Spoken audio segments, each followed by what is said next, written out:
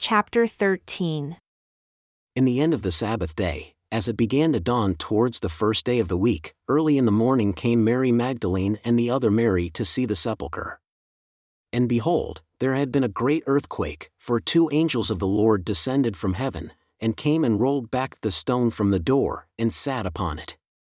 And their countenance was like lightning, and their raiment white as snow. And for fear of them, the keepers did shake and became as though they were dead. And the angels answered and said unto the women, Fear not, for we know that you seek Jesus who was crucified. He is not here, for he is risen as he said. Come, see the place where the Lord lay. And go quickly and tell his disciples that he is risen from the dead. And behold, he goes before you into Galilee, there shall you see him. Behold, I have told you. And they departed quickly from the sepulchre with fear and great joy, and did run to bring his disciples word. And as they went to tell his disciples, behold, Jesus met them, saying, All hail. They came and held him by the feet and worshipped him. Then said Jesus unto them, Be not afraid. Go tell my brethren that they go into Galilee, and there shall they see me. Now when they were going, behold, some of the watch came into the city and showed unto the chief priests all the things that were done.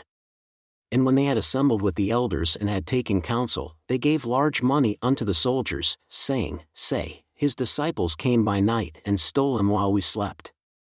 And if this come to the governor's ears, we will persuade him and keep you out of trouble. So they took the money and did as they were taught, and this saying is commonly reported among the Jews until this day. Then the 11 disciples went away into Galilee, into a mountain where Jesus had appointed them. And when they saw him, they worshipped him, but some doubted. And Jesus came and spoke unto them, saying, All power is given unto me in heaven and on earth. Go therefore and teach all nations, baptizing them in the name of the Father, and of the Son, and of the Holy Ghost, teaching them to observe all things whatsoever I have commanded you. And behold, I am with you always, unto the end of the world. Amen.